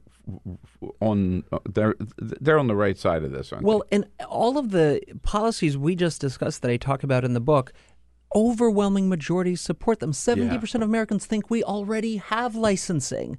The latest polls, 78, 79% support licensing. Majority support registration. These aren't crazy ideas. In fact, after the Kennedy assassination, Lyndon Johnson set up a committee to figure out what can we do, a commission rather, what can we do to reduce this gun problem in this country? And you know what they came out with? This was I think in 670, maybe the commission report came out. It's in the book. Came out with licensing, registration. In other words, making guns harder to get. These aren't crazy radical ideas. These are things that have worked in other countries. And that's why, by the way, the politicians who are running for president need to embrace this stuff. They got to get away from this incrementalism in the year of big ideas, right? When they're all talking about Green New Deal and all that stuff. Why are we still thinking small on guns? We have to think big. Eric Swalwell, who announced last night on Stephen Colbert, has said, if Jay Inslee has climate change as his issue, Bernie has Medicare for all as his issue, Eric Swalwell says his issue is guns down. Have you met with him, talked with him, or we've talked to his congressional office, and he obviously is very good on this issue, and I think they're probably now in the process of thinking about what is their gun platform. And again, I would argue you have to think bigger. In 2019, in a country with 393 million guns, background checks at point of purchase are just not going to save enough lives. Right. Just too timid. Too timid. I mean, first step. Well, A, too timid, but B, doesn't really have the life-saving effects we need. It doesn't. Even the best science shows maybe a 15% reduction in overall gun deaths. And I think it's actually gun homicides. And that study has been called to question. There's been other studies that show that there's no population-level effect at all, no population-level effect on these instant background checks. That what really works, again, is the licensing scheme. When you put a lot of time between when you want a gun and when you can actually buy a gun. So did you buy the book yet? Come on, you've had 25 minutes here. Guns Down is the name of the book. You know where to get it. Igor Volksy, out today.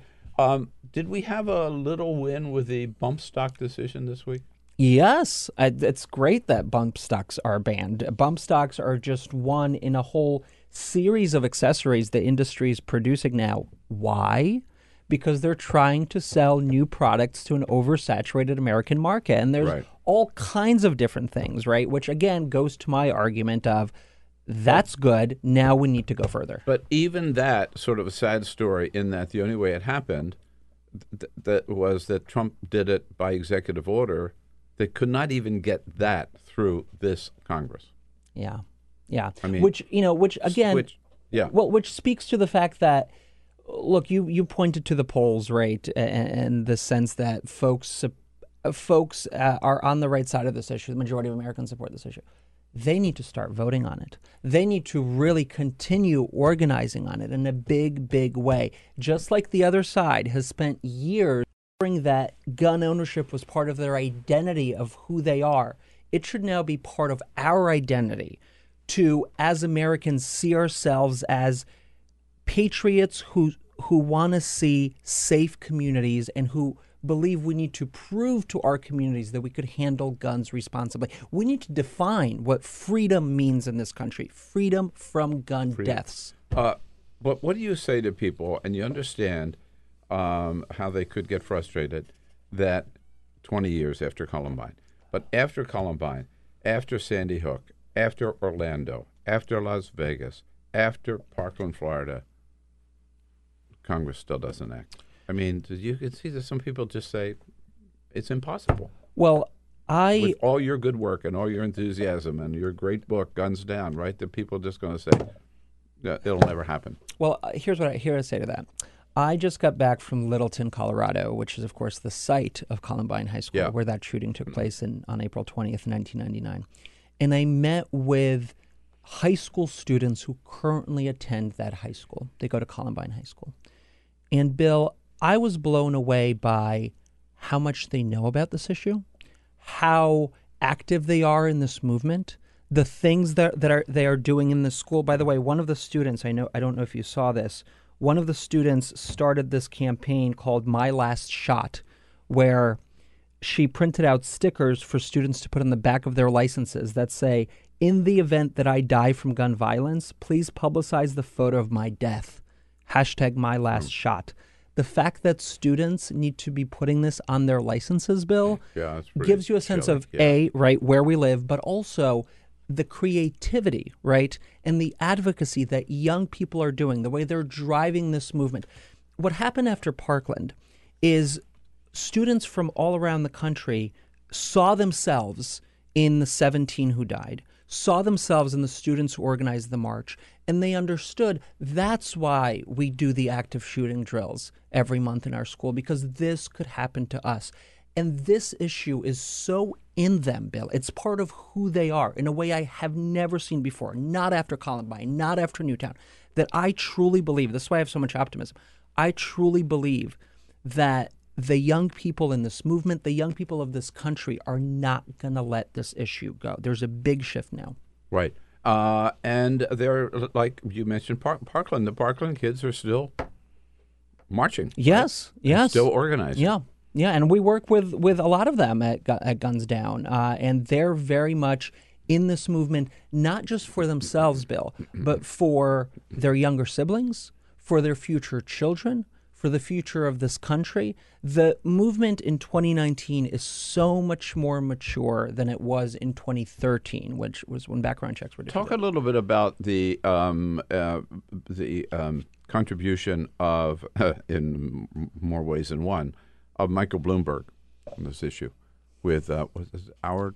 So it started as Mayors Against Gun Violence, right, and now it has morphed to Every Town. Every Town, right. And no, look, people like Mike Bloomberg and other both political leaders across the country, but him specifically, have really been able to advance this issue in a serious way, right? And that's when I say it's a matured movement. It's matured partly because of the work of Mike Bloomberg, of the work of organizations like Everytown and Giffords and Brady. Mm-hmm. They've been able to really educate the public about what the problem is. They've been able to accomplish amazing things on the state level. I mean, state gun laws have strengthened significantly. They're doing great work on the federal level, and that's why the movement, as a result of them, is so rich now. It is encouraging to see so much happening at the state level because, that's the way. And that's where a lot of gun policy is made, frankly. Right. Yeah. Right. And, if Congress is not going to act, well, we'll keep the pressure on them. In the meantime, we'll get something done at the state level. On the state level, and also through the corporate advocacy work as well, because you'll remember that's right. How we made a lot of progress on LGBT issues, right? Absolutely. Is that corporations led the way? They have an opportunity to do that here as well, on apartheid as well, exactly. Yeah.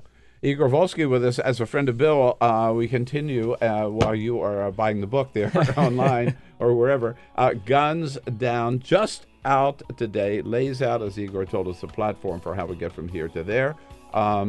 It's so good to have Igor with us. Stays with us. We're going to be joined now by Molly O'Toole from the Los Angeles Times and talk a little bit about what's happening at the Department of Homeland Security and the so-called crisis at the border. Quick break. We'll be right back. This is the Bill Press Show. On a Tuesday, April 9, how about it? It is the Bill Press Show. Coming to you live from our nation's capital, Washington, D.C., where it is, spring has just burst out here in Washington, D.C. It is glorious weather, 80 degrees yesterday, cherry blossoms in full bloom. It's a nice time to be in Washington, right? Beautiful. Yeah. And great to welcome our friends Igor Volksy here. There hiding it. Why are you hiding it? No, I couldn't find it. Look at that. On a big day for him and for all of us with publication today of his book, Guns Down. Buy it, read it, follow it, and become part of the movement. And we're joined by Molly O'Toole from the Los Angeles Times, who covers immigration issues particularly for the LA Times. Molly. Lots to do these days. Nice it's been to a little see. busy. To do. Yeah, I've seen some news about it. Sure, yeah, right? seen some things. And we are brought to you today by the United Food and Commercial Workers Union, those good men and women of the UFCW under President Mark Perone. They're the ones that serve us and take care of us, a lot of our big retail grocery stores around the country. So salute them, thank them for their good work, and direct you to their website, ufcw.org. Okay, guys, we're going to talk border, we're going to talk immigration, we're going to talk Kirstjen Nielsen and the purge at the DHS, but, we have to take a quick look at some of the political news of the day. So since you're here, guess what? You're now the victims of the... All right. The latest on 2020. First of all, we have a new candidate in last night. Eric Swalwell, number 18. I think we need a good 20. Right. We need two more. Let's round well, it off. Michael Bennett. Who else? Michael Bennett's going to hop in. Right. Who Is there else someone will else? we get? Is there someone else? There may be a former vice president. I forgot about him. I forgot about him. Okay, 20. There you go. Now we have 20. He's basically announced so many times that in my mind... He's already he's already announced. Exactly. Terry McAuliffe. It's 21. That's not a good number. There is one more. Steve Bullock from Montana. Oh, is he still actively considering? I mean, there's a lane for someone like Steve Bullock. I was told a couple of days ago by someone who's been working with him that he's definitely getting in. Oh. I don't know how long they're going to wait. At any rate, here is Eric Swalwell last night on Stephen Colbert. I see a country in quicksand, unable to solve problems and threats from abroad, unable to make life better for people here at home. Nothing gets done. And none of that is going to change until we get a leader who is willing to go big on the issues we take on, be bold in the solutions we offer, and do good in the way that we govern. I'm ready to solve these problems. I'm running for president of the United States. Did he memorize that script? Yeah, the talk show announcement is awkward. It's awkward. It is a little awkward. It didn't sound like the audience was like really that excited either. Too many candidates? No, I like the fact that there's so many candidates to choose from. I think they will challenge all themselves to do better, both in terms of policy and politics. I like that. I'm concerned about them building the momentum that they might need, and with all the potential infighting and the resources wasted, and pretty much they're going to have to make pretty big hauls early on in order to be viable through the end, I think. And how much of a pool is there really? I mean, sort of finite resources here between 18 people. Well, we're going to find out. Yeah, you know what I think they'll drop out. That's what I was going to say. Igor. I think more the merrier in a sense. I think we're going to find out very, very quickly who can run a national campaign and who cannot, right? Because I think of Scott Walker when he ran for president, and everybody thought he was going to be just a dominating figure. And he was one of the very first Republican candidates to drop out in 2016 because he just couldn't hack it. Right. And for years we had been told this is Scott Walker's race to win. Or Jeb Bush. And I think you're going to find out that there are some people who are just going to have to get out very early because they don't have it. And we've also already seen some signs of who has the resources that they need, for sure. Bernie, in terms of dollars, Bernie, 18 million in the first quarter. Kamala Harris, 12 million. Beto with 9. Pete Buttigieg with 7. More than Amy Klobuchar and more than Cory Booker. That's the real story, I think, so far of this primary is Mayor Pete's ability to really impress people. But to Peter's point, I think you're underestimating the ego of people who think that they should be president of the United States. I think we're going to have a lot of people holding on probably long past when they should and sort of dragging, potentially dragging down when people need the momentum to challenge whoever. Or ego getting in. I mean, look, Eric Swalwell's a good guy, right? 38 years old, House Intelligence Committee, does a lot of TV, gets a lot of TV. Yeah, I think his ego's gotten a little ahead of the reality with him, but hey, what the hell? Hey, look, when I was 38 years old and I was on the House Intelligence Committee, I thought to myself, maybe I should run for president. And I didn't. Okay? You don't have to run for president. Such a humble man. I'm very humble about it. Just a humble public servant. Okay. But there's no one more humble than me, folks. But, my other point here is if the 2016 election taught us anything, it's that we don't know anything, right? And things we thought were not possible and people we thought were not viable can actually any succeed. Clown can get elected and there's the president. That is the only That's the fun Trump part. Effect. Yeah, that is the Trump effect. Right. Yeah. And the only fun part about presidential campaigns really is that we're going to constantly be surprised. Fun might not be the right word as journalists. But you mentioned the bounce of that Mayor Pete, or the moment he is enjoying right now. He's a very impressive guy. He's been here, in the studio with us, and he says, I ran a city. I've got as much executive experience as some of these other guys. And he's also become really a kind of a leader now of the religious left, and particularly challenging his fellow Hoosier, Mike Pence, who is the prophet of the religious right, particularly on LGBTQ issues. Were you at the victory brunch? I was not. I was in Colorado, Colorado, meeting with the students in Middleton. As you mentioned yes. right? So I thought Mayor Pete had a great line, or a great point made to Vice President Pence. Here he is. I can tell you that if me being gay was a choice, it was a choice that was made far, far above my pay grade.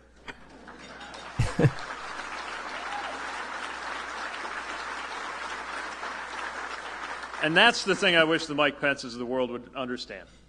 That if you got a problem with who I am, your problem is not with me. Your quarrel, sir, is with my creator. Isn't that refreshing? That's refreshing. That was a hell of a line. I love it. Right. It's so refreshing. Yeah. I feel refreshed just hearing that. I mean, we never hear it framed that way, right? No. He has taken the gay rights issue and raised it certainly to another level. Yeah. And aimed right at Mike Pence and his so-called evangelicals, right? Fellow evangelicals who are still on a crusade against basic gay rights, and again, Mayor, I just love the fact this. And I was thinking about this. It wasn't that long ago in political time when being gay, let alone being married, right, you wouldn't even consider the possibility that person could run for public office, let alone president of the United States. Yeah, I mean, that's why I think many of us really believe in this country and really believe in the people, especially us immigrants, and really believe in what this country, the kind of opportunities it could give to people, because we've seen it firsthand, personally and in the political field. Right. Even if you just compare the field from 2016 and this field as it's shaping up, just comparing the diversity in experience and background, everything. That's a pretty stunning transition. I think a lot of people thought that transition was going to be made earlier into a more diverse field of political candidates, but just the comparison is really stunning. So on this point, Politico Morning Consult has a new poll up today. Steve Shepard, who runs this, was in last week in studio. And it's interesting, as things stand today, and this is in the wake of the Joe Biden little bump here that he's going through, right?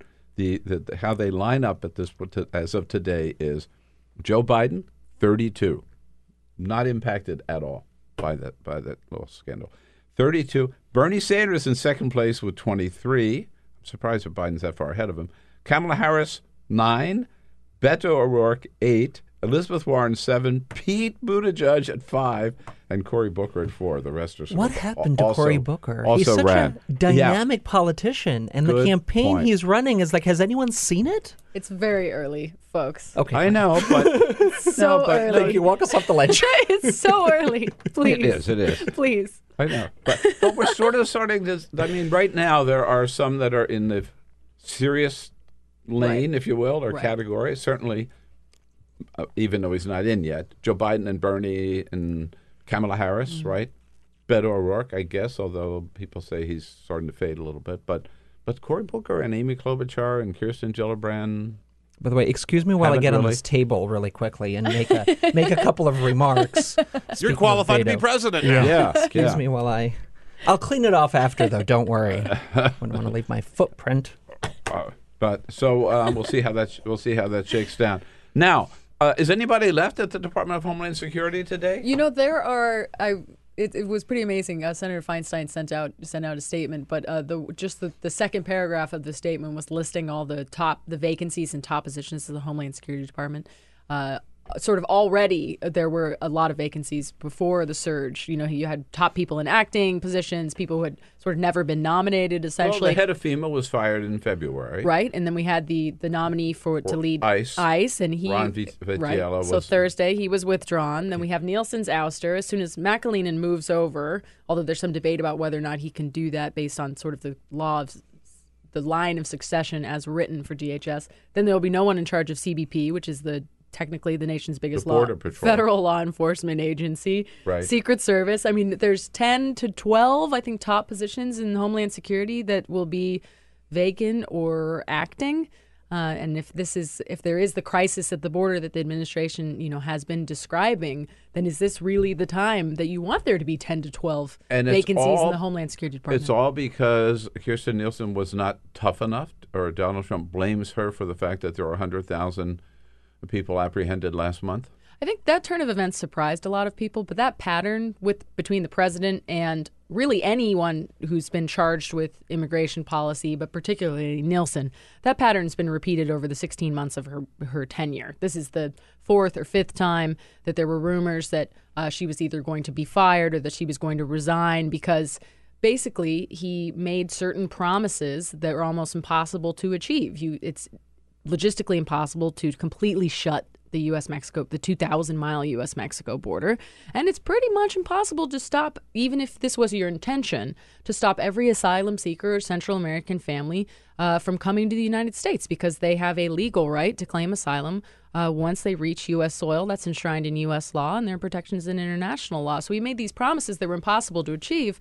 So someone inevitably has to take the fall when the numbers keep going up and when the border is still open. It's sort of a job in which, by the president's own measures, his people are set up to fail. So Nielsen was only the most recent, but certainly won't be the last, especially because we expect these numbers to continue to rise through the spring, which is an annual uptick that tends to happen each year anyway.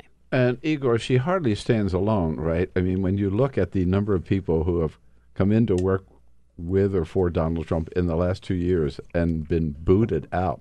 I mean, it's such a long list. Where do we begin? Yeah. But, I mean... Cabinet secretaries, chiefs of staff. I mean, you name it. Gone. Yeah. But when it comes to immigration, I mean, there seems to be no doubt, and this was probably true from the very beginning, that policy is being set not from within the department, but from within the White House. Right. And now with Nielsen gone, Stephen Miller, it feels like, is going to have free reign. Is it? I mean, I assume he's not leaving the White House to lead that department, and I also assume he would not be confirmed. I was just going to say, do you think he could get confirmed? Given that Stephen Miller is now basically in charge of immigration, I think the president told him that. I've seen reporting. Who's on the short list to replace Nielsen? Who's just, I guess, is going to be a puppet of Stephen Miller? I mean, there have been a few names out there. I think it's pretty clear that McAleenan, who is the CBP commissioner until, I don't know, tomorrow, and then he'll go into the acting capacity, the head of Homeland Security. He really wants the job. But he is not what was interesting about his being named is he's not the sort of firebrand immigration hardliner that the president says he wants, right? He described pulling Vitiello, the nominee to lead ICE, described pulling his nomination, which surprised a lot of people because he wanted to go in a tougher direction. And then Nielsen is seen in this narrative as well.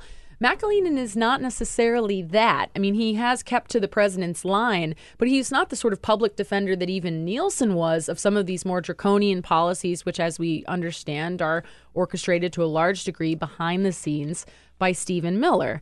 So McAleenan's not that. He's a career guy. He was a lawyer. He sort of tried to sign up for the FBI after 9/11 and then was recruited into CBP instead. He served under Obama. It's not him. So there have been a few other names that have been thrown around. I think pretty much whenever there's a vacancy in immigration, someone mentions Chris Kobach. Oh, that's right. And he's going to come back. And he's going to come. Right. And he's going to come back. And he supposedly still has the president's ear as well, and Steve Bannon as well, on talking about some of where directions that they could go. But the reality is they're limited by both Congress and the courts in terms of how much tougher, quote unquote, tougher they can get. I mean, I think a lot of this is rhetoric for the election, and not reality for the election, for their base, because there's only so much they can actually do. All of these deterrence strategies that they've adopted for the past 2 years and sort of doubled down on, if these are orchestrated by Stephen Miller, it's pretty stunning the degree to which they failed by their own measures, by the president and Stephen Miller's own measures. But that failure does not fall at Stephen Miller's feet. It's always someone else. In a sense, he has, if you think about it, Donald Trump has one issue. I mean, he ran on the wall in 2016, the border and the wall. He ran on the border. He, not necessarily all Republicans, he certainly did in 2018, even though he wasn't on the ballot. Remember, he went out there, and this is all he talked about, and a lot of Republicans were saying, let's talk about jobs, send the economy, military or to the whatever. border because of the and he's going to run on invasion. 2020. It worked in 2016 to some degree, It worked right? in 2016. Look where he is. Look where he is. Not so much in 2018. Look where we are. But that's what's so interesting to me is because they have to keep up this language of emergency and crisis. And it should be noted that, I think it's about 103,000 in March, they believe, of apprehensions, which would be one of the highest numbers for a month in a decade, I believe, in more than a decade. That's a high number. That's not to be denied. But they have to keep immigration and this language of crisis front and center because they think this is the issue they win on in 2020. But as long as they do that, they're also pointing out the fact that their policies haven't worked to give their base what they promised, which was to stop or curb or reduce immigration. All right. Now, Igor made the point, which I think is true, that what we've heard, it's been reported that Donald Trump has told Stephen Miller, you're in charge. Mm-hmm. And Stephen Miller has said, well, the first thing I got to do is I got to clean house at the Department of Homeland Security. So it is being run in the White House, inside the White House by Steve Miller. There are people outside the White House who are maybe dictating what the policy is. And if we talk about Fox News, I'm going to play a little clip here. This is, so Lou Dobbs on the 28th of March has a guest on talking about the role of the secretary, and sounds to me like Lou Dobbs is giving the president his marching orders. So I agree, Lou, but the men and women of Border Patrol, they do have to take their orders from the secretary, so they do have to get authorization to do what they want to do, and they know. And the president needs to fire her because she is nothing but a roadblock on creativity, innovation, adaptiveness, and responding to the situation we have instead of the one that she apparently wants to dream about. Bingo! There you go. We know who was watching. It is interesting, though, because there's a strange coming together on this. There were a lot of Democrats on the Hill in particular who called for Nielsen's resignation as well. Well, because she was the person who carried out the zero tolerance policy. So, but from very different, ends of the political spectrum, Nielsen was embattled on all sides. She was embattled from her own commander-in-chief, as well as Democrats on the Hill who believe she was, really responsible for some of the worst, most draconian immigration policies, and potentially that she was untruthful in testimony to Congress, particularly about the family separation issue. And then just on this past weekend, the government filed basically their plan for what they do next in the family separation case, the primary case, because they since discovered that there are potentially thousands more families that were separated, and the government said that it would potentially take them 2 years to track down. They have to go through 47,000 cases of unaccompanied children to figure out whether or not How they many? were separated.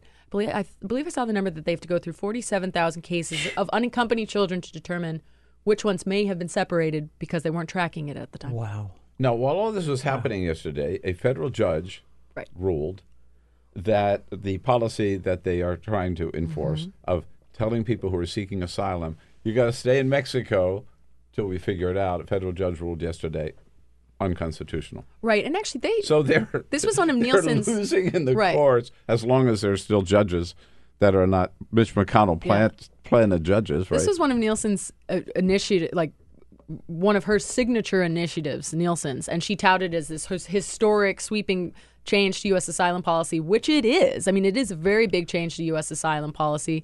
But they really had a lot of trouble sort of spinning it up. The Mexicans said, this is unilateral. We don't agree with this. They weren't stopping people from being returned to Mexico. But actually, in the last couple of weeks, they'd ramped it up a lot. So it was almost 1,000 Central American asylum seekers that were returned to Mexico to wait for their cases. But that was one of the directions in which the Stephen Millers of the world were likely planning to go when they talked about getting tougher and Trump saying, we're full, no more asylum seekers. They were probably planning on going there.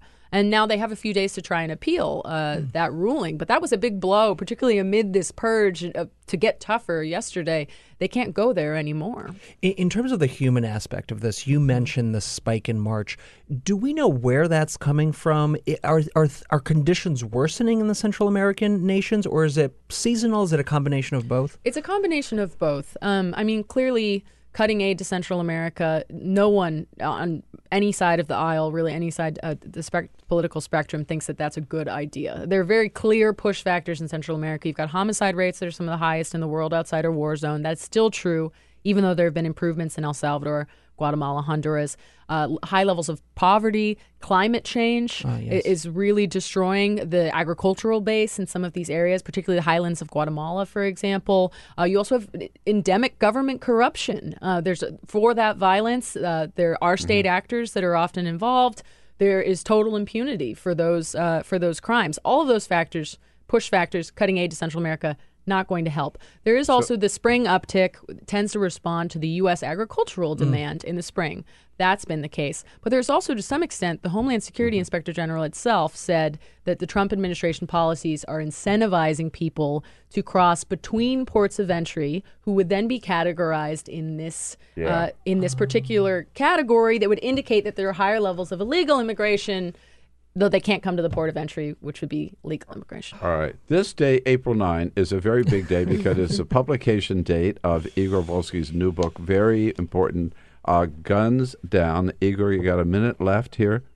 What's your best pitch? Guns Down, a new, bold approach towards reducing gun deaths, and it hinges on this idea of guns are the problem. We need to build a future with fewer guns. We need to ask for what we need from our politicians, from ourselves, which is make guns harder to get, raise the standard of gun ownership. And enough of this. You got that pitch down. You got it down. That was impressive. Enough of these little mini steps, right? Got to go the whole way. Americans support these bold reforms. The politicians have to meet us where we are. And it's all laid out here in the book, Guns Down, wherever you find your books, at your local independent bookstore or online. Buy it today. That's an order. Igor, congratulations. Thank you so much, for Bill. all the good work you're doing on this Thank you. issue. Thanks for coming in. And Molly O'Toole, great to see you. Great to see you. Bring us up to date on all the problems at the border. Tuesday, that's it for us. The rest of the day is yours. Make the most of it. And then come back and see us again tomorrow. You know we'll be looking for you. This is The Bill Press Show.